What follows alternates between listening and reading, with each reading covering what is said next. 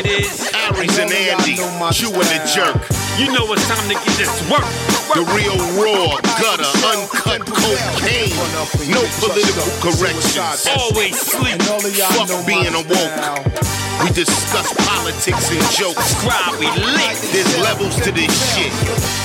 Before you was sucking on your mama's tit. Aries Spears don't give a fuck. We talk about race a lot, racism, Sexism. Much love to my loyal bitch bag holders. Rollers, clip loaders. We got them in the folders. The whole world on our shoulders. Spears and Steinberg. Yeah. Run up and get touched up, suicide. And all of y'all know my style. I excel, then prevail. Run up and get touched up, suicide, that's it. And all of y'all know my style. We gotta move the product, Teddy. I wish I could do that impression too. Do Denzel and then doing the impression. Nah, I saw a dude on Instagram do a Franklin impression. Fucking dead on. He was great, especially when he started to raise his. I mean, he had the tone and the key and everything perfectly, but when he raised his voice and was like, you know how fucking Franklin does, and try to think because you don't like the way a nigga talk. Like he had it down. But so guess what we're talking about, folks? Snowfall, last and final season. Something interesting you said. You said this season made up for the last two seasons. Yeah. So you really didn't like the last two seasons. You know, that was the last season was the Tiger season, right? It was very jump to shark esque, you know, like we don't have. And you know, I heard the story about there's been stories of drug dealers having exotic animals. You know, in Scarface, he had the tiger, and so it made sense, except it didn't make any sense, because they lived. Right. So that was the only problem with it. I understand them trying to weave that into the storyline, but I think they could have done something else. Because I think that's, I heard so many people said like a tiger, like a lot of people were thrown off by it. So I wasn't just me. So yeah, but this season really got to the guts of what it was. Dude, I gotta, and I know I've obviously seen every season, but I think at some point I just got confused. And then by watching this last season, I have to ask, was Teddy crooked or straight? I couldn't tell if he was still working for the CIA and he was a legal authority, or did he just turn into like a drug dealer? A supplier.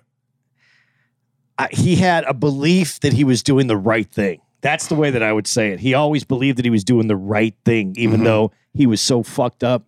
He was wrong from the beginning. I mean, when we come into it, what's the first scene? Fucking a bunch of girls and doing cocaine. Okay, but illegal as it may be, enjoyment. Yeah.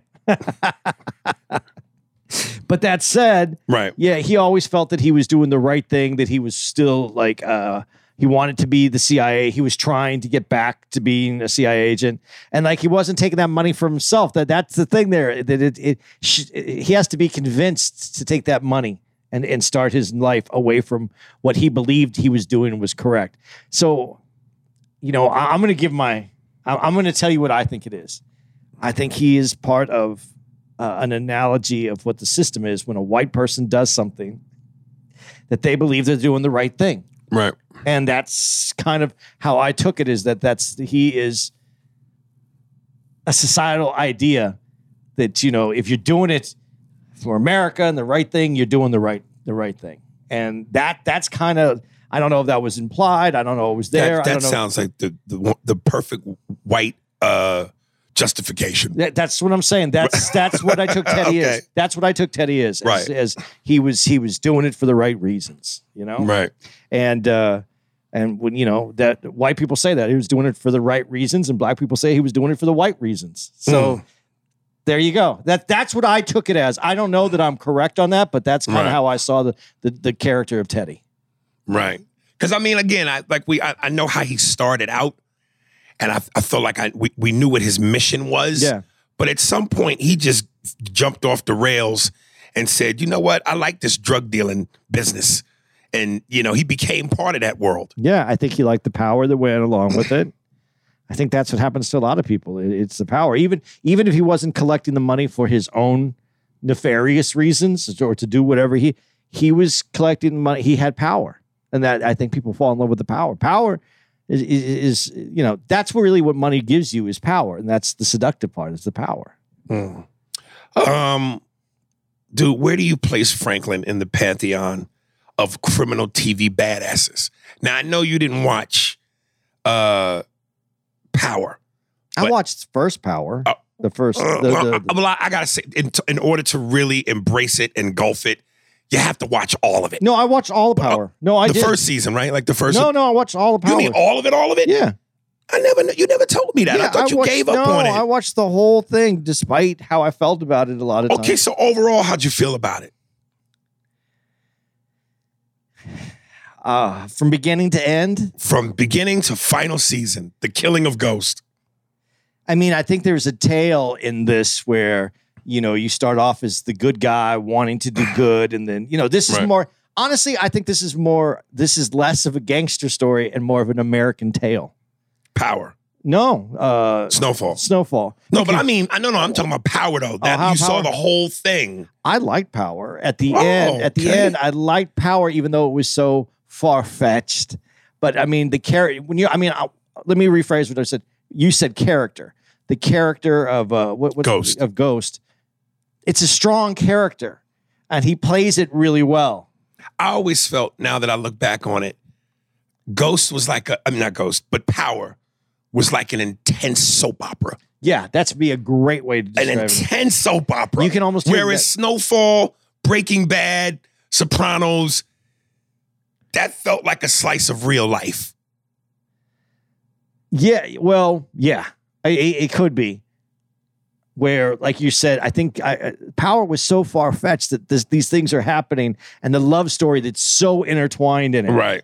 That makes it soap opera-ish to me. So let me go back to my question now. But the character of Ghost, yes. The character of Ghost is a strong fucking gangster. So this brings me to my question. Again, in the pantheon of criminal TV badasses, where do you place Franklin amongst Walter White, Tony Soprano, Ghost, and Omar from The Wire, the gay thug? So how many is that? He's the that's 1, 2, 3, 4, 5. Including Franklin, 5. Including Franklin, he's 5th. So you okay? So you have him last. You put Ghost ahead of him because of the story. I think that's why I said this is more of a tale. You take a kid that was going to go to college, and then it didn't work out, and then he accidentally falls into the drug game, and then he becomes the highest top of the drug pool, and then he basically is predicted his own demise, where he says, "No, I want to go out with nothing." And that's the end of it. Right. So that, that's not a strong gangster. That's someone who gave up. He gave up, and it's more of a tale. Like, don't do bad things. It may look great. You may look like you're going to get everything, but in the end, you get nothing because the end of it. I don't want to get ahead of your notes, so that's why. No, I'm going to jump ahead because I like the fact that you brought up that ending for him. But before I get to that, I'll say this for me. Of course, my number one in terms of those 5 TV badasses. Of course. It's like fucking Jordan MG. It's always going to be fucking number 1. Tony Soprano. Then secondly, I'm going to go with, I really love Ghost.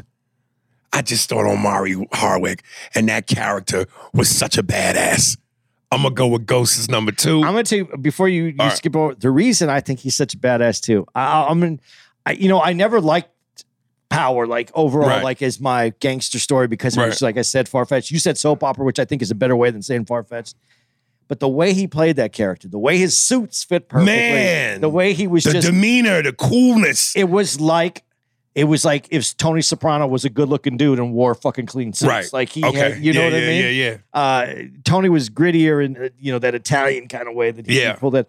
But if you're going to have the way he didn't want to just be seen as a gangster, he wanted all of it. And he dressed for the part that he wanted, which was to be bigger than that. Yeah. And so, that character is a strong character. That's what makes me go back after I got done watching it, I saw what was good about it. Right. So I got Ghost as 2, This is where it gets kind of. I want to put Franklin 3, even though I'm itching for Walter White. The black man in me say, well, no, that can't be true because I put Tony first, but Italians are niggas anyway. Whether it's gravy or mozzarella, it's sauce is sauce. All right. I'm going to say, I'm going to put Franklin at 3, Walter White at 4, and I'm going to put the Doug at last. No, you know what? I can't agree with the reason I can't agree with that. And I know that you did your gay pop sound that you just did, dude. He's the grittiest though. He's the grittiest. He's the most. Well, listen, you motherfucker carry a shotgun and a gay dick. You know what I mean? I'm gonna shoot you or fuck you. Take your pick. But he's the grittiest of them all. Seriously, as a gang, right. You know, when you talk about like the down dirtiest gangster that's gonna, right. He's the one. Well, listen, and Wire, and again, I never was a huge Wire fanatic. I've only first seen 2 seasons. I've only seen Spotty, right? Like Spotty, right? Not all. What is it like? Spotty. Spotty. I watched some Spotty. You were Spotty with your watching. So yeah. I didn't see all the episodes. Yeah, once they killed off my man Wood Harris and Idris Elba. I don't think Wood Harris got killed, but Idris Elba and Wood Harris was gone. That fell off. But you know, I was gonna say the thing about Omar. How gangster is it when in the series, whenever he would come around, he would whistle and the streets cleared like roaches when the lights came on. It was like, oh, nigga, Omar. Yeah. So, you know, and then he walked through the streets with a shotgun in the open.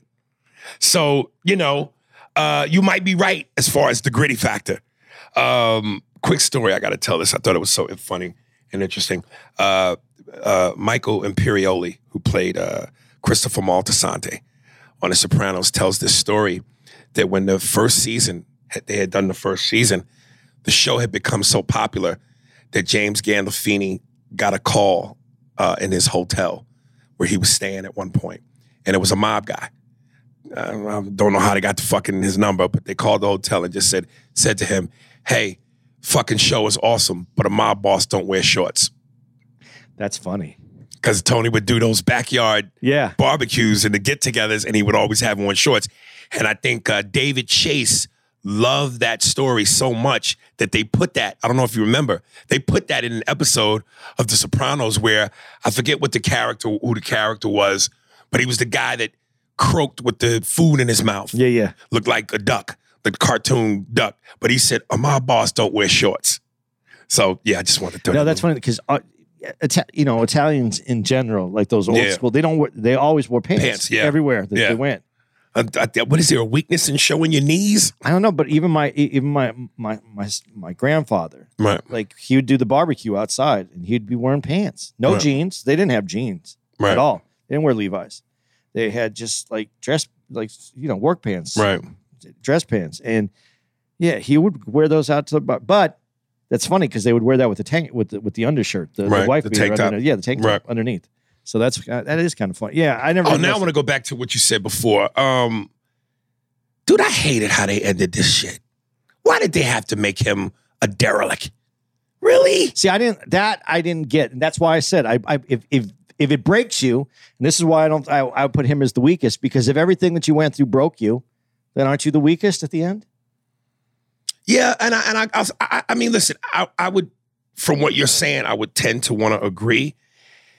And when I posted about how much I didn't like that ending, you know, a couple of dudes, especially dudes from the LA area, hit me up and was like, yo, man, that's how, when crack epidemic hit LA, a lot of dudes who I knew who were dealers and people like Franklin ended up like that. Yeah. So that's just, you know, it I don't know if full circle is the right word, but they went from having nothing to being kingpins and drug lords to having nothing, either dead or in jail. I wouldn't say, I don't say that's full circle because when we meet Franklin, he has opportunity and he has a life to look forward to. Right. At the end, all of his opportunity along with the money is gone. Yeah. And he's left with nothing. So it's past full circle. It's less than. You don't have anything. So, but there's a key thing towards the end of this that changes everything for me with Franklin. But we'll go on. Right. We'll go on. Dude, at one point I'm watching this and I'm going, yo, when did his mother forget who she was.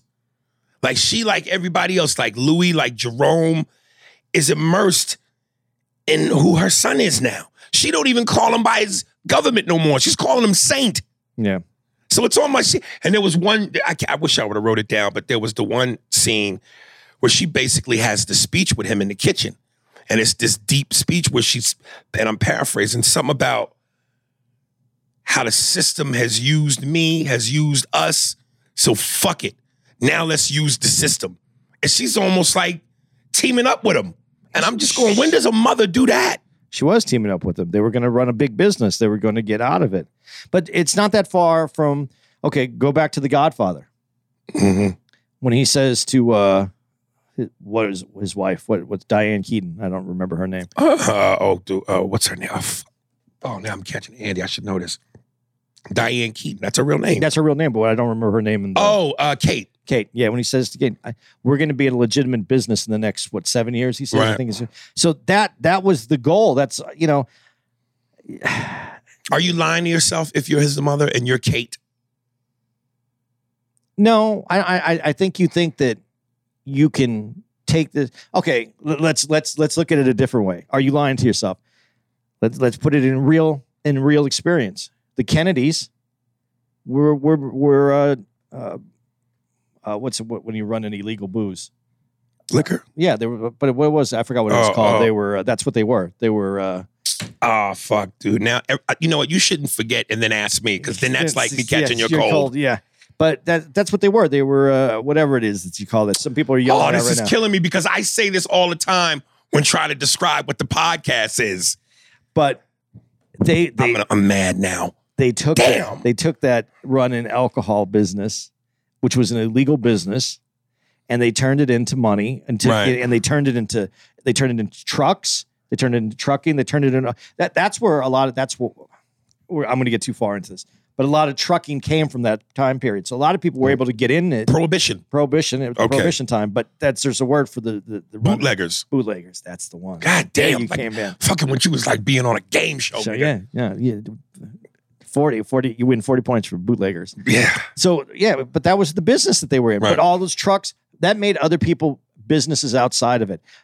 The Kennedys themselves, that was his goal, was to get out of it, to make the money, and to knew that his legacy was going to be a little salty because it had some shit on it, but that his kids would be able to move forward into this. Right. And that's what they did. I mean, you go from bootlegger to president. So are you lying to yourself if you have an example that's been shown to you?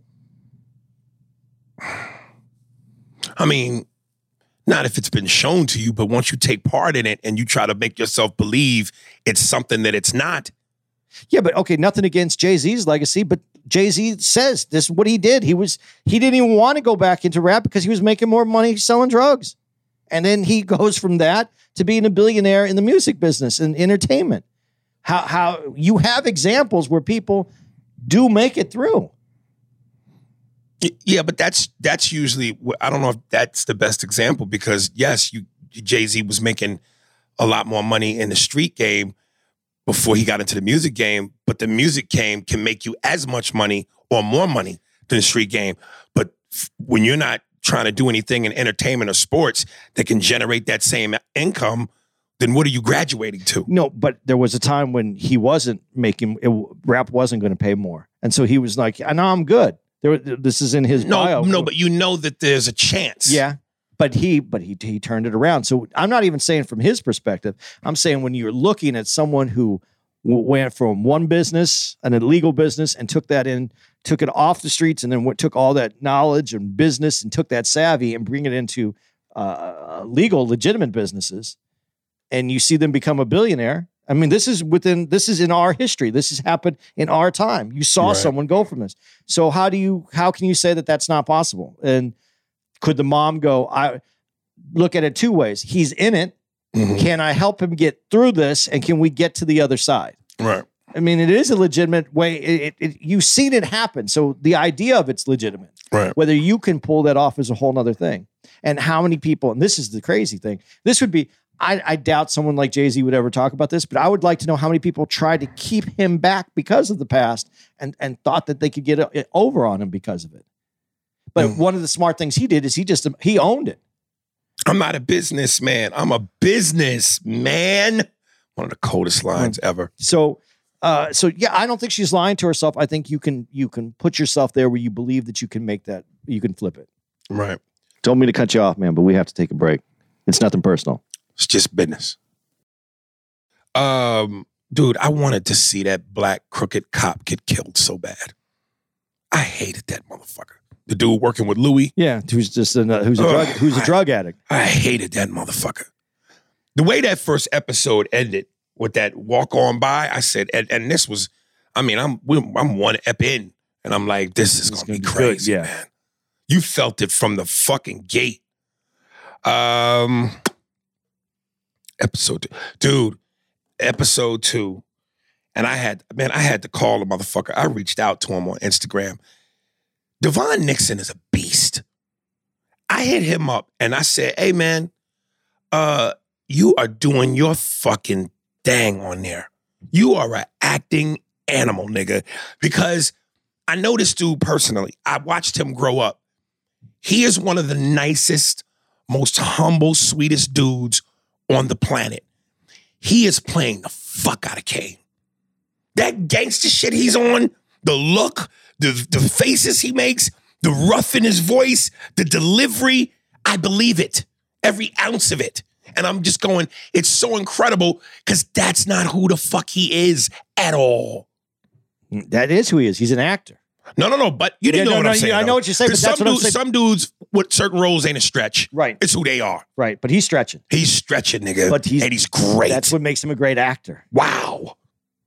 Like, if I didn't know this motherfucker, I know the motherfucker, and I'm a little, like, fearful. I like that it has to be different for you too, because you known him as a kid. Yeah. As growing up as a young, And for those of you who don't remember, but now see if you remember, he played Whitney Houston's son in The Bodyguard. That's how far back he goes. I didn't know that was him. That was him. But, dude, he's a monster, man. I never knew he had that in him. He's obviously shown his acting chops, man. Right. He can do it. Right. I'm going to jump. I don't want to jump far ahead. Go ahead. No, go ahead. No, because we're talking about people that, you might know or have seen. What's the comedian? Now I'm forgetting his name. Peaches. Oh, D-Ray. Well, first of all, how do you think he's done as the character throughout the whole thing? Not because this last one doesn't do anything. I don't think they ever gave him anything that made him have to show us what he can do. And I only say that because, listen, D-Ray is a Chicago nigga. D-Ray's a street nigga. So that's what I mean. How much of a stretch was that for him to play what he grew up around, his surroundings, what he knows, where he comes from, versus Devon, who I can tell you, because of who his dad is, he grew up nice. He didn't grow up in the hood. He grew up nice. He grew up with nice things. He's a suburban kid. So for him to show that ability is mind-blowing. D-Ray is from Chicago. He's from the streets of Chicago. But D-Ray hid all the comedic part of him on that. But I say this, and I don't know if I'm saying this too loosely, but most comedians aren't bad dramatic actors. Not all of them, I think, can do it. But most comedians, no, because comedy is drama and pain. With timing. With timing. Yeah. So, I don't want to make it seem like, because it's still the skill of acting. Right. So I don't want to make it seem like it's easy, because I don't think it is easy. But, comedy is pain. Comedy is torture. Comedy is truth. And I think that if you're able to tap into that, which we do as comics, because that's where the comedy comes from, we just reverse it. But I still think he did a good job. I really think he's done a good job. No, I'm not saying he didn't do a good job. I'm just saying I didn't see anything that made me go, whoa, D-Ray. Well, the only reason I say that I really think that he was doing a great job is because what they gave him at the end, I was disappointed in that wrap-up of Peaches. Oh, not the performance, just what they gave him. What they gave him. Right. I didn't expect to see him back at all. I liked that they tied it up. Right. But I didn't like what they gave him to tie it up with. Right. There should have been... I shouldn't say what there should be or shouldn't be. I like the idea that he spent all the money. Right. And I like the idea, but just that he was so, I don't know. There was just something missing there. And then the trailer dude shows up and he goes, "Where's Peaches?" Right. Well, and again, not that, and I know normally we would probably try to stick to the vest when you go. I don't want to take you out of order, but for this, I don't mind because I feel like if I don't jump on something you say, that since we're already in the neighborhood, I might forget my point or it might not be as potent. So since you're there, let me just say it. You know, to see Franklin unravel like this, like, because he was the type of dude, like most serious mob guys, we know that murder is a part of the business, but they don't want to make murder the main business. That's almost like an ends to a means. So it's like, Franklin was like, I don't want to hurt anybody unless I have to. I'm not going to hurt anybody unless I have to for business purposes. The fucking guy that cracked the safe goes, I got kids. Then Franklin tells him, man, take that little money. And then shoots him in the back as he's walking away. Earlier when I said I had something that changes Franklin for me, it's necessary for that to happen because you still feel for Franklin. Like he's going through it. You want him to. Even after he murders him? Oh. Before that. Okay. You know, you want him, you're hoping that he gets the money. You're hoping that he can save. Right. And at the end, Franklin has to be who he is to tell this tale that they're telling. And if he doesn't do what he does there, which freaked me out because Franklin, that's also what made him kind of weaker. He never wanted to hurt anybody. He always had other people handle that. I mean, he did a few times, but that wasn't his deal. But to say, go ahead and take that money and let him walk out. After he tells you I got kids. Yeah, and then he just takes him out. And not even shoot him in the front, the back. And that's where the story goes, where you can let Franklin go, where you can go, you know what? Fuck him. Yeah, he's done. That's the moment that you accept that the person that you liked through this whole series is no longer there. Right. That okay. I didn't look at it that way, but I see what you go. I know what you're saying. And that it upset me that they did it in that way, only because I think his character deserved a little bit more than being turned off at that moment right there. That's where they shut him down. Well, to me, it's like amongst all the things prior to that, he was there. That was the snapping point. Yeah. Well, you also have to have, he has his mom, but he lost his mom. He lost all his money. His woman did it to him. His woman left him to save herself and the kid. Right. His mom took out Teddy, who was just seconds away from getting him that money. So he could ride off into the sunset. Yeah, because in his mind, he's like, Mom, you couldn't let it, if nothing else, you couldn't let him live for another 8 seconds. Right. And then on top of that, to go to the safe, which he thought was his final resort, and that's not there. So yeah, he snapped. He was on his way to snapping. Yeah. But he snapped. But that was the end. I just felt, but that's the era. That's the point where the writers and the people who made this said, this is where we turn him from being who you want him to be to who he is. Right. Dude, that scene, that convo, and this is why you guys have heard me say this before, where I go, as much as I think I could act, there's certain things I see, certain performances I see that make me go, I don't know if I could do that. That scene between Jerome and Franklin in the restaurant,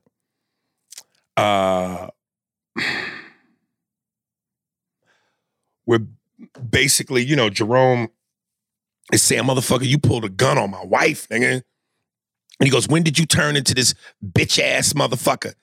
And that prompts Franklin to get pissed to the point where, remember, Franklin pulls the gun on him. And Jerome is like, do it, motherfucker.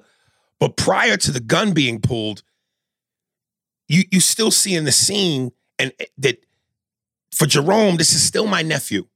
This is still my family. This is still my mother's son, my sister's son. And on the vice versa, Franklin is going, this is my uncle. This is my mother's brother. So there's the family bond. And as hard as this is for both of them, you could see during the cut back and forth, they're both welling up with tears. And I'm sitting here going, so on top of remembering your dialogue for this intense scene, you also have to remember this is your family, thus the emotion, thus the tears. I might have been able to memorize my lines. I might have been able to maybe deliver the intensity, but I don't think I subconsciously would have remembered, yo, you're talking to your uncle. Your uncle's talking to you, his nephew. I wouldn't have thought, tear up a bit, which makes sense in the overall. But I just wouldn't have thought to remember, yo, this is my uncle. This is my family. So it's hard for me to say this, and it's hard for me to hear this. So I'm on top of remembering your lines and delivering it with intensity. Yeah, make your eyes water. That's incredible, man. Here's another little part to what you're saying. To me, that makes it even more incredible. I think is a mean saint. What was it? Amin Joseph. Amin Joseph. That's Jerome. Jerome. He played Amin Joseph. No. His name is Amin Joseph. Oh, that's his real. Yeah. He played Amin Joseph. He does play. I thought Amin that Joseph. was a saying, but no. Okay, his name is Amin Joseph. All right, dude. Franklin had range in his character the whole way. You saw him as the college student, and he's playing this range of emotions, and he's upset throughout the whole thing. And you have Jerome that it plays really a small, like his dimension, like who he is as his character is kind of right there. Is like the big guy who used to sell some weed, and he's kind of like, that's this family, but that's as far as it went. That scene. Right. When he takes it to that level, and then the scene that gets me is when he goes back and he's like, I'm sick of this. I'm not just sitting here anymore. And he goes over to his friend, the guy, to get his car checked. And he wants it fixed, and he's going to pay it. He just wants to hang out with people. He wants to be just a dude on the street again. And everybody's freaked out because it's bringing heat onto this little. And he's talking and he's going through his past and his history. Now you see the range of this man as an actor. Right. Because I even asked you when we talked about this earlier. I go, where do they find these big dudes? Are these real actors? Or are these big dudes that they're getting off the street? Because, it's a certain look that this guy has bring into this part. Right. And he looks just like a big motherfucker. Like I did acting in high school. I mean, I did some acting out of high school, college. I didn't see big motherfuckers like that doing. But so, he comes in, and his range that he's able to deliver this acting that he's doing his acting was fucking amazing, because he doesn't work through this the whole way.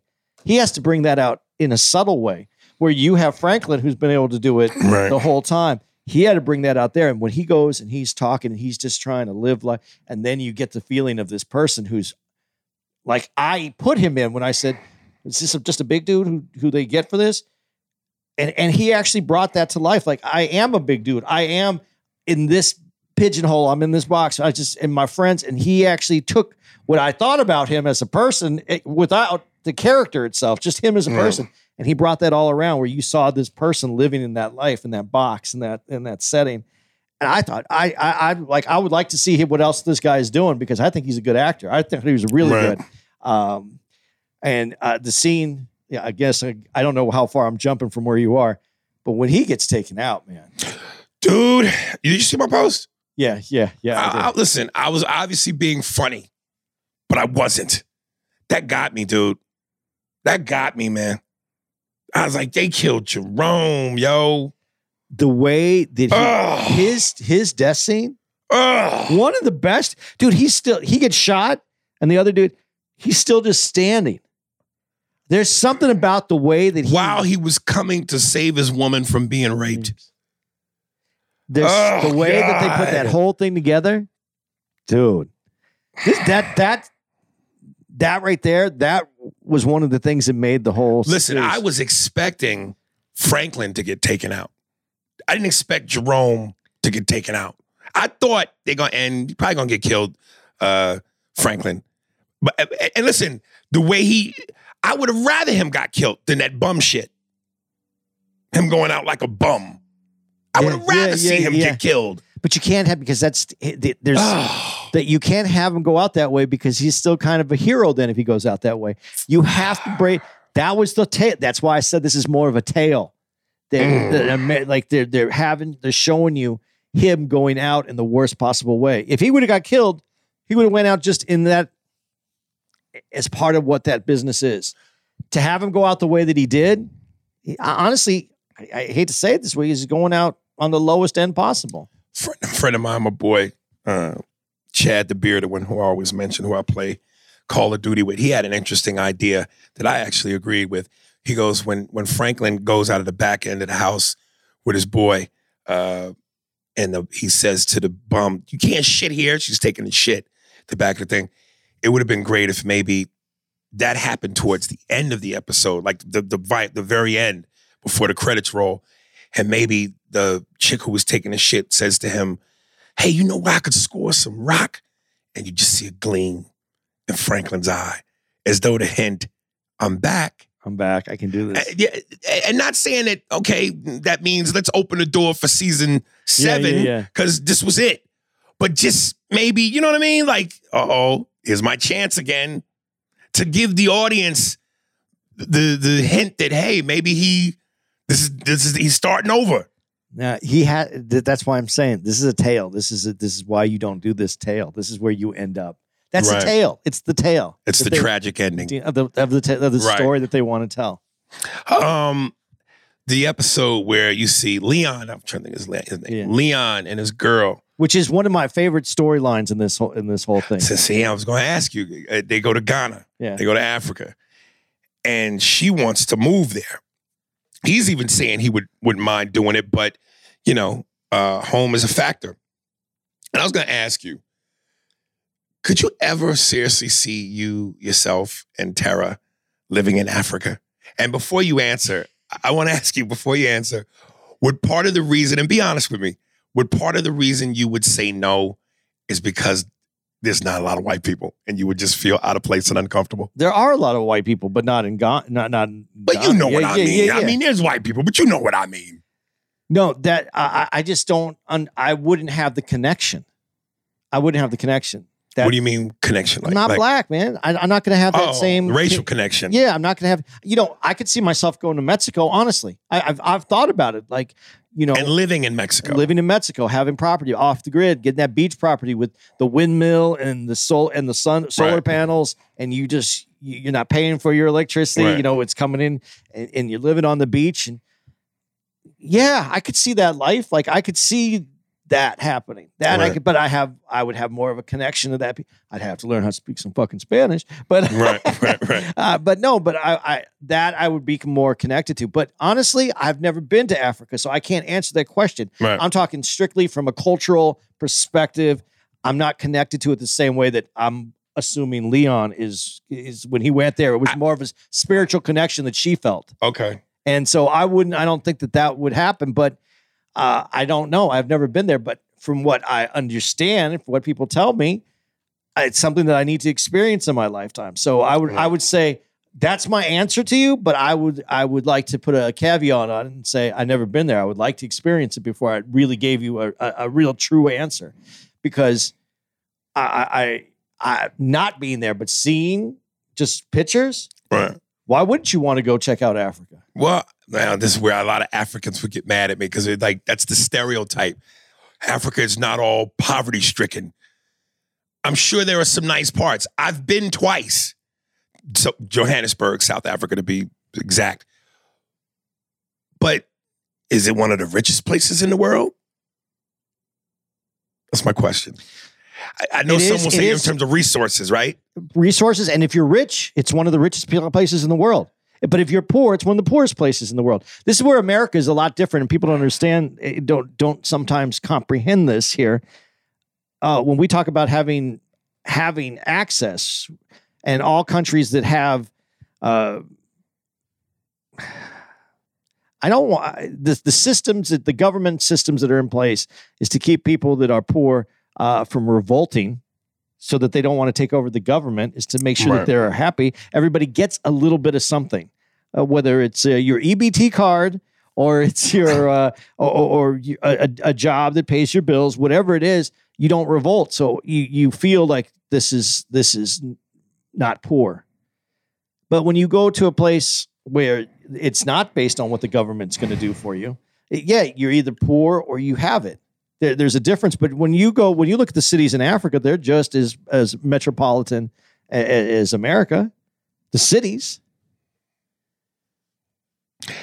When you say metropolitan, you mean from a demographic standpoint? Well, no, there's businesses there. I mean, people have businesses are there. You can find what you can find anywhere else. In Europe, you can find the same things in Europe that there's nice hotels in Africa. Yes. There's nice shopping. There's businesses. Yes. So all that's still there. But yes, there are villages where you might not have villages in America. Don't mean to cut you off, man, but we have to take a break. It's nothing personal. It's just business. You know, dude, I just like diversity. I'm in love with diversity. And listen, Jesus Christ. Okay, look. I'm already going to disagree with you because I know where you're going. No, I don't think you do. There are things in life that I think you are automatically supposed, air quotes, to feel. You're supposed to feel these things. You know, we see them in the movies and in television. Oh, man, the birth of my children. Oh, it was such a heaven-moving like experience. Gross. Eddie Murphy said, gross. No.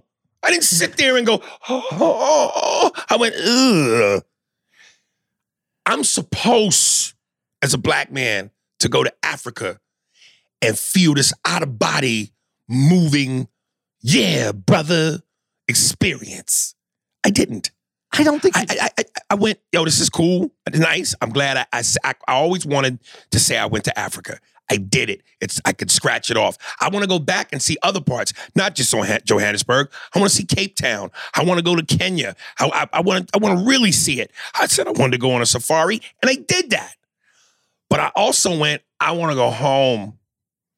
But born in the USA. I like home, man. Okay, you ready for my letters? You ready for my letters to come? Yeah. Okay. I'll be real honest with you. I wouldn't expect any black person to go to Africa and feel that's the whoa sound. Like you just walked into your spiritual homeland. Right. I'm going to be real honest. Uh-oh. I think anyone who goes anywhere to their roots is great for the experience of going to your roots. You can say you did it. You did it. You saw it. You saw where your people originated from. And you got to be careful how you say that, your people. And this is where I get a little seriously, guys, man. I've already seen writings that people send in on just my regular shit. So let's start a new chapter and get your shit out. You're going back to a place that you may have ties to your origin, but you're American. If you lived in this country, as long as you're comfortable with America, that's what I'm saying. You're American, and you're going back to Africa, and you could go back there and you can see the homeland where your ancestors came from. But as a black person, I'd be a little mad going back to where you might have been bought in this country if you're from your history, but you were sold from that country. So it is your people, but it's not really your people. You've made up a new set of people that in this country. It ain't like I got there and got off the plane and went, oh my God, the air is different here. Is that elephant shit? No, I didn't go, this is crisp. I want a home here. I'm buying something. I took it for what it was. So, it's nice. It's nice. But I was ready to go home. But see, when you said you like diversity is what you said? Yeah. Culturally, I like things to be culturally different. I do. I like experiencing all different kinds of cultures. Man. But when you go to Africa, all those cultures are different just because everybody's, if you, like you said, it's black. Yeah, everybody might be black in those areas, but they're all different areas with all different cultures. I want to experience the culture within the culture. That to me is exciting. When you watched, now, again, I'm going to forget his name, but I'm going to give you some clues. You ready? Right. He was a chef, and he had a show on CNN, and he killed himself. Anthony Bourdain. Yeah. Now, before you finish, I'm about to make your stomach turn. You ready? Yeah. You didn't hit record on the... No fucking way. This has been an unbelievably good podcast. I was just noticing that. It's on. I hit it, but I took a picture. Right. It was on photo. All right, so you guys aren't getting all this. You're going to have a little. You're not going to get to see it. You're going to see us talking now, but you're not going to get to see this through the whole thing. Well, the people that normally listen will get it from the beginning, and then Anthony will have to play the audio and then cut into this. Yeah, so we're going to pop up. That sucks because this was fun though too. Yeah, man. Okay, but getting back to fuck me, man. Getting back to what we just said. That was the greatest thing about watching his show because he would go all over and he would experience in different cultures within the cultures. Right. So you're going, like he was on this one where I don't remember what country, it was South America. I don't remember exactly where and so, but they're eating guinea pig, man. That's one of the things that they eat. They're eating guinea pig and he goes into these homes and these aren't lavish homes. These are like real people's homes. Right. And he's going in and he's having dinner with them and he's drinking wine with them and he's experiencing the culture of the people. Man, this is why I talk about things on the podcast the way that I do and why I don't want to see things the way people want to see them because I want to enjoy the people, the culture, the things that everybody brings from the history. Because if you believe anything about the Bible, and let's say that there was really two people that started this, that kicked this fucking whole world off, everything else is developed on its own, and all those cultures are unique within themselves, not just because of the people, but because of the environment that they lived in, because of what they were able to eat, what they were able to grow, what they were able to stay warm, be cold, whatever it was. All that created those cultures. People think they create the culture. The world that we live in creates the culture, and everything around it continues to recreate the cultures. So that's the beauty of it, man. Who else is? No one here in America on their own, unless they came from that culture, is eating guinea pig. But there's a culture that the guinea pigs are the right thing to eat for where they live, and that's what they're eating. Man, there's something to understanding that. That's what I love about it. So when you say, would I go there? I don't know that I would say off the top of my head, that's where I'd feel rooted, but I like Mexican food. I like Sonoran Mexican food. I could see myself going down to some beach and enjoying what I've already comfortable with because I know that works for me. But if I went there and I experienced it, how do I know? And that's why I said I'd put an asterisk on whether I could say I would want to go there. I might go there and find some food that I like, people that I like, playing games that I like, doing things the way that I want to do them. And I'd go, this is where I want to be. But we are and then in America, since everything is offered to you here and every restaurant in the world is here, all the foods are here. You don't have to leave this place. It's very comfortable to be here. But I would, because you would miss things that you can't get here. I would miss, you don't think I'd miss pizza if I was living someplace that I couldn't get a pizza? We have pizza there. Whatever you want here, we have over there. Whatever you want over there, we have here. You don't have to worry about nothing. We make pizza here. We got the yeast, we got the sauce, we got the cheese, and instead of the pepperoni, we put elephant chunks. We can give you a large elephant ear pizza. Whatever you want. Don't ever try to think that you people are better there. We have whatever you want. We are not the conquered or the conqueror. When you travel, yes, you don't want to go and do you try to experience? I mean, here in the States, even here in the United States, though, even though have you ever had monkey soup? No. You got to try the monkey soup, the orangutan soup. Dake, you don't know what you're missing. Have you seen the things where they eat the monkey brains? Come on, we do it all the time. We call it the baboon base. You got to have the baboon base pudding. Have you ever seen this? It's a movie, I think. I saw it. I think it's a movie, but I don't think it's a documentary, but it could be considered that now. Faces of Death? Yeah, a lot of that's fake, though. Is it? It's absolutely fake. Because that's the one where I saw them eat the monkey brains, where they put the monkey on the table. It was no real in it. Well, that might have been real in that. Or no more real than when Indiana Jones did it. Did he eat monkey brains? Yeah, remember Temple of Doom? I don't remember what he ate. With Short Round. Dr. Jones! Dr. Jones! Let me get back to Snowfall. Let's get back to Snowfall. But back to the African thing. So you couldn't see yourself living in Africa. If you found, let me ask you, dog. You got a village, you're the king of the village, everybody loves Aries Spears. Because I'm going to tell you, in I think it is Ghana and in, where else? I'm trying to think of where else. We have a big following on, if you look on iTunes. Listen, dude, even before that, though, like the dudes that came to the show, on Thursday, the 4 African niggas. Where were they from? Nigeria, right? Nigeria. Yeah, we have a big following there. Yeah, they said, Aries, we love Mad TV. Mad TV is huge in Canada and Africa. Okay. So, yeah, I mean. You go there, you have a village falls in love with you. Man, they take care of you. My face got to be on the money. When I say the boy got his own money, the boy got his own money. Dude, what do they start making food with? You're loving the food. You're loving it. Why wouldn't you enjoy that, though? Born in the USA.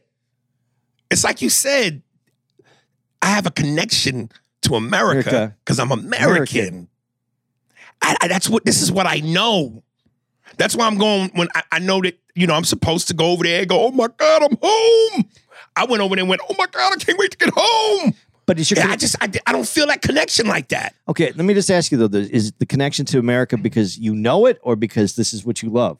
Both. Okay, that's fair. Both, nigga. I love the fact that I'm surrounded by Asians and whites and Latinos and Indians and Muslims and my people, and that's so much more fun. See, and I like when you say my people because although every city's different in America, right.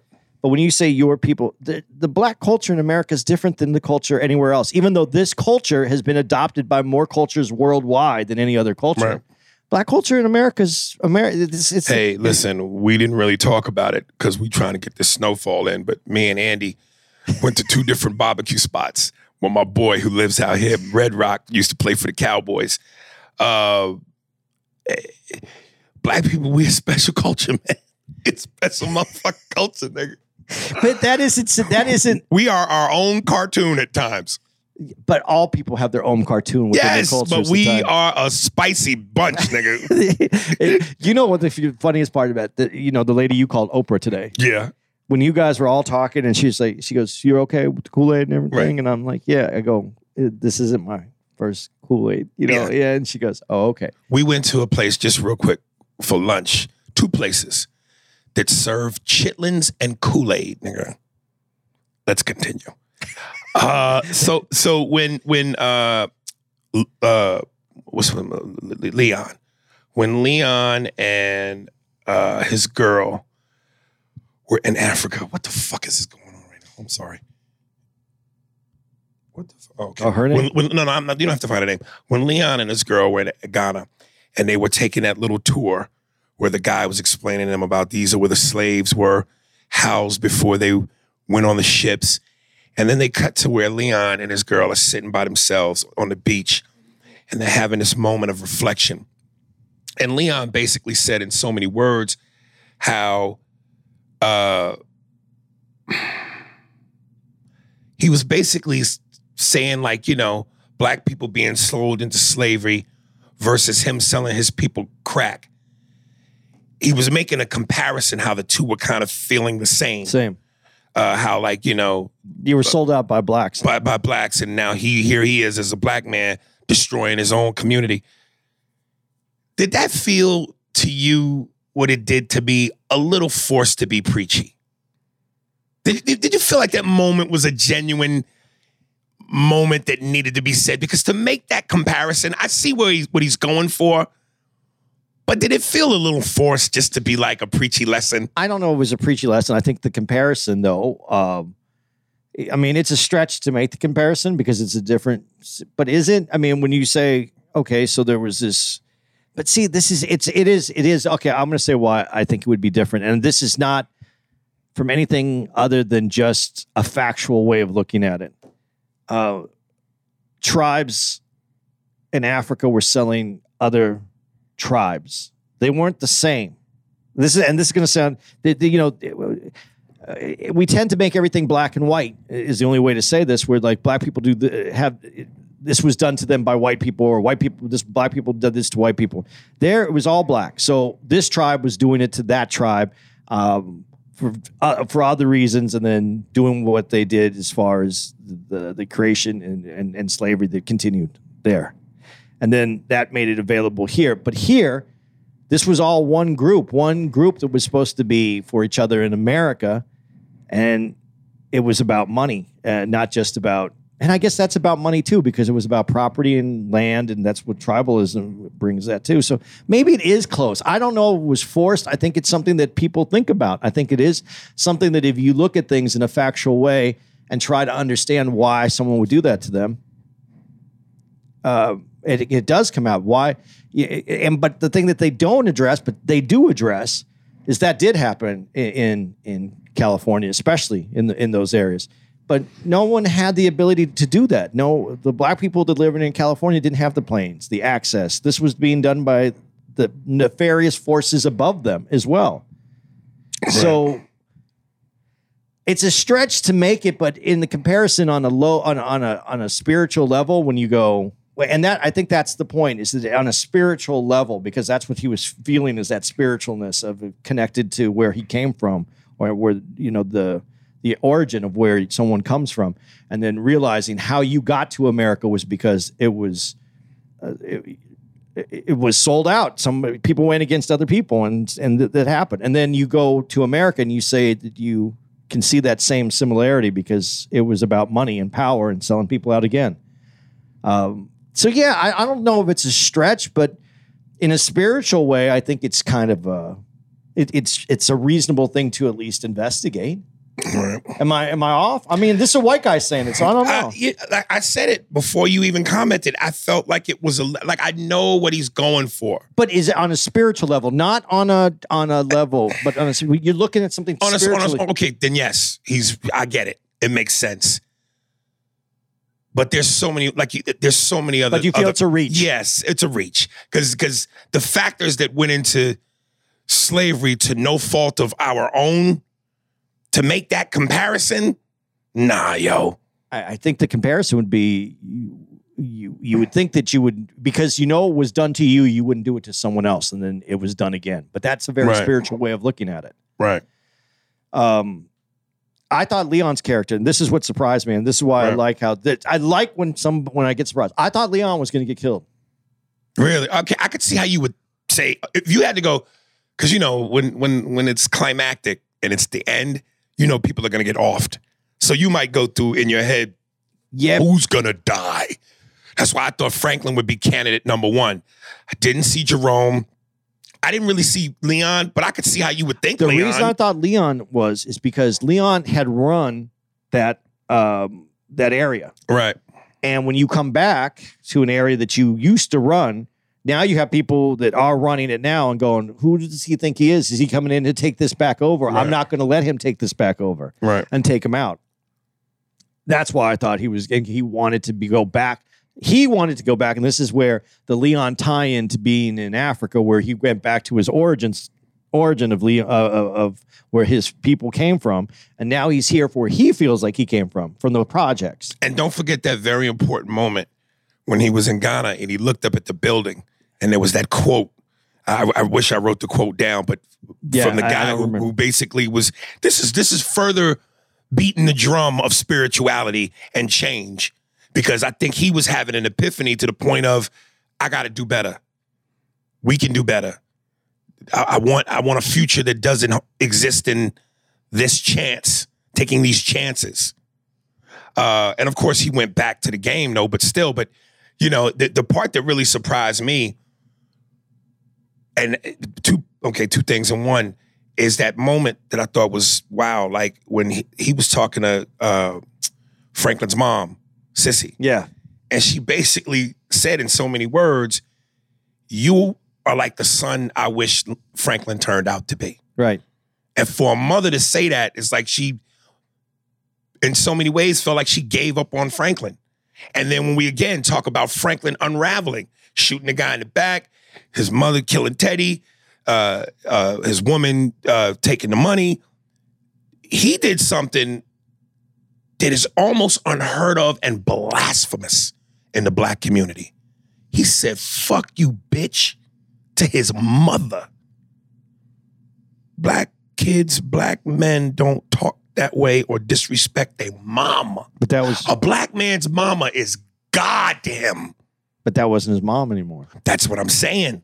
Part of the many things that led to the snap. Yeah, that wasn't his mom anymore, though, because as far as he saw it, she was part of the problem that caused him to be in this. She took away that money that he was supposed to have if she would have waited a few seconds. She introduced him to the KGB and brought the KGB into his life. Everything that happened because of his father and their relationship, and then his father's the one who brought the reporter into his life. Right. This all goes back to her. So they're not together anymore. They're not family anymore. A black man saying "fuck you, bitch" to his mom is unholy, unheard of blasphemy. A white kid saying "fuck you, bitch" to his mom is just the prelude before he shoots the school. Listen, man. It's the prelude before he bombs a building, before he builds his bomb in his mother's basement. What are you doing in there, Peter? Fuck you, bitch. Close the door. Tonight on 11 o'clock news, Peter Johnson blows up the entire mall. That's a Tuesday for a white dude. Dude, if you figured that out, if you found the code, you better send it off to the authorities so we can get it taken care of. When he said, "fuck you, bitch," my jaw hit the floor. And then she just hung up the phone like they were done with each other. Yeah. It was over. But Leon, you said he got back in the game, but he got back because he was thought he was doing something and didn't know how to do it. When he leaves. Right. And he leaves it behind, then comes back, and that's when he finds Franklin. Right. He's a completely different person because he realized he had to leave. And this is the story that I thought they could have done more with. You have to leave to save yourself so that you can come back strong to be able to save others. You can't be broken and save others because you won't make it. But if you leave and get strong, you can come back and take care of others. That's why when you're on the plane and they say the mask should drop from the overhead compartment, put your mask on first and then go to help others. Because if you're halfway into helping someone else and then put your mask on, now you got two dead motherfuckers, not just one. So that to me was a big storyline that I felt was underplayed. They didn't play up his part that he came back and he could help Franklin. He goes, "I'll pay your taxes. Yeah. I'll help you." Right. And Franklin didn't want it. No, he wanted to go all the way out. He wanted to go all the way out. Dude, Franklin killing Teddy's daddy. Again, another moment of unraveling. Yeah, but that one was, I don't want to say it was deserved, but in the height of gangsterism, Teddy had did everything to break him. And so it was Teddy's turn to get broken. Right. When she kills Teddy, the mom, I went, why did she do that? And I remember Leon said to Franklin, she did that to save us all. Do you think that's why she did that? Or that was part of her being mad because he killed Alton? I think it was. Because I'm like, why did this be? He was about to get her money. I think it was when he said, when she said, "Is Alton alive?" When they're standing there and she's trying to figure out if Alton's still alive because he told her he was. And he said, "No, it's not alive. I fucking put two in the back of his head," or whatever, however he says it. And I think that's when she felt, whether right or wrong, whether she is, that he was so evil that he was never to be trusted and that he would say whatever it took to get what he wanted. So giving him this money or not giving this money was going to come with all kinds of problems. Right. And so it was that's why she took him out then. I do think that if it wasn't about Alton, though, maybe it wouldn't have went down that way. It was the emotional part of finding out. And the way he said it so cavalier. I just put two in the back of his head, or however he said it. Stupid. What do you think? Yeah. Right. And but that's her realization that this man is never going to, even if he gives him the money, he's going to come back for him again. Right. And I think that was, I do think that this wasn't over with Teddy and Franklin if he got half the money. So yeah, to save us all. I just liked how the other CIA agent just walks away from it though and goes, "We're going to let this play out and we'll figure it out." Could they have done a 7th season and would you have wanted to see one? No, because the regular seasons weren't exciting to me. Closing this out, I'm not exactly thrilled with how they wrapped it up. And then, 3 days later, 6 months later, or 3 years later, I wasn't thrilled with that, but I understood kind of why they did it that way, because you can't go and have, it would have had, now it's over, but now we're going to do a series to see how they end up here. Right. No, I wouldn't want to see it. I did like the way that they finished off some of the people. I like who's the wrestler? Oh, Gustav. Yeah, and he's gonna, and it makes it feel like he started in life over, but he's gonna get to link back up. Yes, and he had a happy ending. He's gonna have a happy ending. Louis is on the run, right? Yeah, but they were hiding her. Yeah, they're hiding her, but she's on the run. She's always gonna have that hanging over her head. Right. She's never gonna be free of it. Right. So however it works out for her, they're right behind her. Right. So either those now, what are those people going to come and say? Are they going to say, okay, well, they're gone, so now you're safe? Or they're going to say, you're bringing a lot of problems here. You're going to have to go. We don't know which one it is, but her life is up in the air. Last note for me.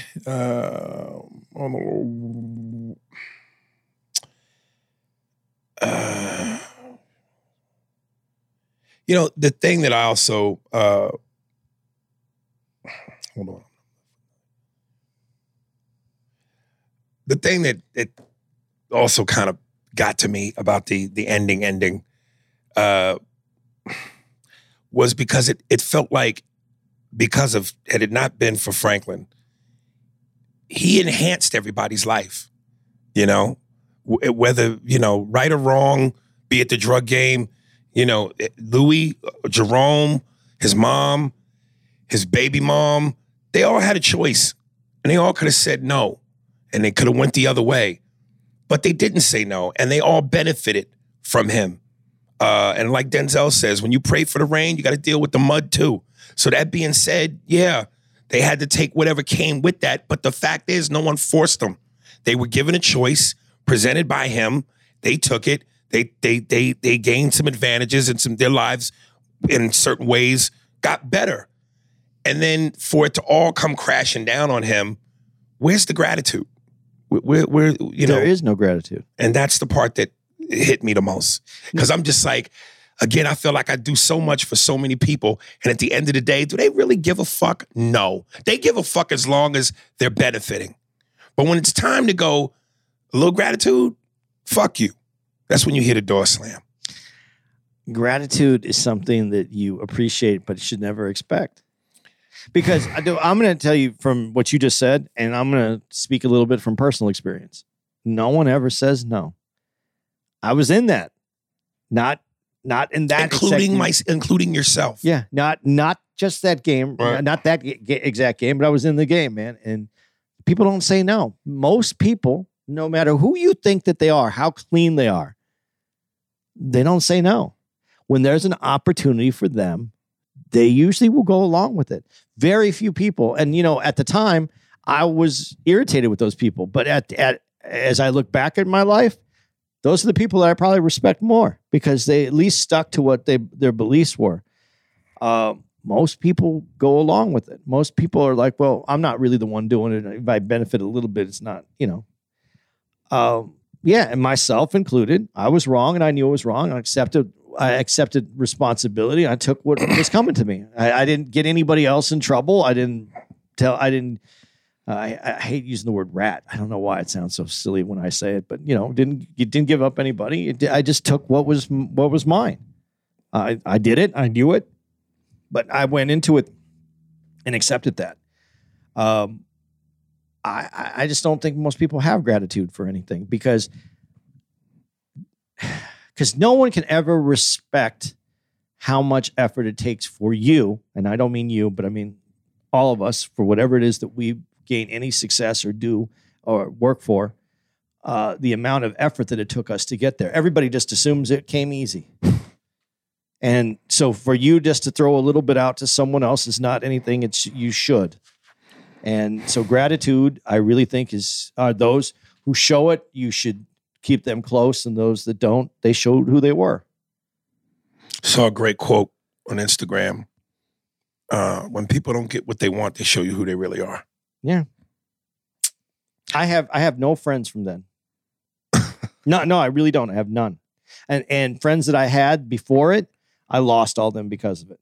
Right. That's it for me, man. Yeah, I think that sums it. What a way to end it. Summed it up on a real negative aspect. Just like the show. Yeah, but it is who we are in nature. We're not, we think we're good people. Right. But I mean, the reality is we're good people as long as good things are happening. Hello. I know you don't really watch it, or at least you watched it a little bit. I don't know. I don't know what your status is on it, but as I said, I was waiting for these 3 shows: Godfather of Harlem, Snowfall, and Mayor of Kingstown. I binge watched Godfather of Harlem. I'm on episode 2 of Mayor of Kingstown. Godfather of Harlem. Goddamn, dude. Yeah, I got to get back into it. Dude. Let me tell you, and I'm going to give you a spoiler alert. Well, you knew it was coming from watching the show. You know it's coming. They ended this 3rd season with the killing of Malcolm X. Oh, so they're really taking this up a level. Damn. Dude, and it's wild because it's one of those things, you know it's coming. Yeah. And just like when I saw Malcolm X with Denzel, you know it's coming. But the whole time it's getting there and it's getting there and it's getting there. You're on the edge of your seat, you're biting your nails, you're going, oh no. Same thing. I was in the bed, dude, grabbing the pillow, fucking like, oh no, it's coming. And the buildup is so dramatic and so intense. Your heart's fluttering, your eyes are watering. You know it's coming. And oh Jesus. I'm gonna have to put that back on because I haven't. Where did you last leave off? Midway through the 2nd season. Oh, really? Yeah. Dude, I'm telling you, if you get a chance, man, get back into it. Yeah. It's fucking awesome. Dude, we were watching so much at one time that I just got off the rails on everything. I had too much, and I had other people hitting me up with things, so I'm starting to watch 1 or 2 episodes. Yeah. I took everything off. I haven't watched anything except I watched Snowfall. Right. And now I'm going to catch up. I'm going to catch up with Godfather of Harlem. I haven't checked Mayor Kingstown at all. Right. But I would like to see it because Renner's also beat up. I want to see how he's fine. He's fine. Filming of this, right? Yeah. But then he gets in real life. He gets fucked up after this, dude. And the dude that plays the main gangster from Godfather in Harlem, Vincent D'Onofrio. You know what I'm talking about? Yeah. He's so fucking good. Oh, dude. He's so the one that was on Law and Order. Yeah, man. He's so fucking good. Dude, he's a great actor. Giancarlo Esposito as that politician. Can't think of the politician, but yeah. That show is solid, dude. Oh, it's so fucking solid. All right, man. Giving out some dates. Yeah. I gotta get a ticket for that. Look, you guys can watch me go through my book now since we got it on here. So we were at Arlington this week. This is where we just recorded this. Next week, May 5th through the 7th, we are in Cleveland Improv. Just a bit outside.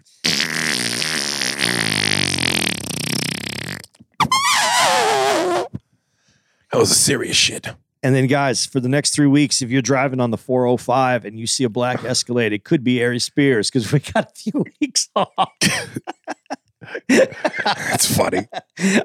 I will be in Hoboken if you guys are walking around the area. I'll be out there somewhere. I'll be the only 60-year-old man on a scooter, electric scooter, riding around. So, and then May 25th through the 28th, we reemerge at the Helium Portland Helium. On that is the May 25th through the 28th. And then we're at Cobb's Comedy Club, June 1st through the 3rd. And then Pittsburgh Improv, June 9th through the 11th. And then for our first time ever, we're going to be at the DC Comedy Loft in Washington, D.C. June 15th through the 18th. So check us out there. Oh, and then guys, I'm going back home to Tempe. We're going to Tempe Improv this time, not Stand Up Live. Not Stand Up Live. We're downtown. We're going to be down in Tempe, college area, June 23rd through the 25th. So look for us out there. Get your tickets. If you normally see Aries at Stand Up Live, you're going to have to take a trip down to Tempe. Tempe people, it's about time you got to see Aries in town again. You haven't been there in Tempe for a while, huh? No, not since Stephanie. Dude, I like Tempe Improv. I think it's going to be a great weekend. I'm excited to get back down there. You got any musical guests or anything? No, I do not. You want to sing a song? Not really. You threw me off. Oh, what? Oh, we had that dude come out though. They sent us a song. Oh, I gotta forget his name. What dude? The guy who came to the show this week. Didn't he send us- Gillespie something. Yeah. Yes. Dude, I'm going to forget your name. Shout out to you, Gillespie. I just remember Gillespie. You came out to the Arlington Improv. Yeah, and yeah, we hope to hear from you again. So thanks for coming out to the Arlington Improv. Appreciate you, brother. Great shows. Thank you, Arlington Improv. Last one, baby. Sunday night. We're all done. So thank you guys very much. Thanks for listening. Thanks for playing on the pod. Here we go.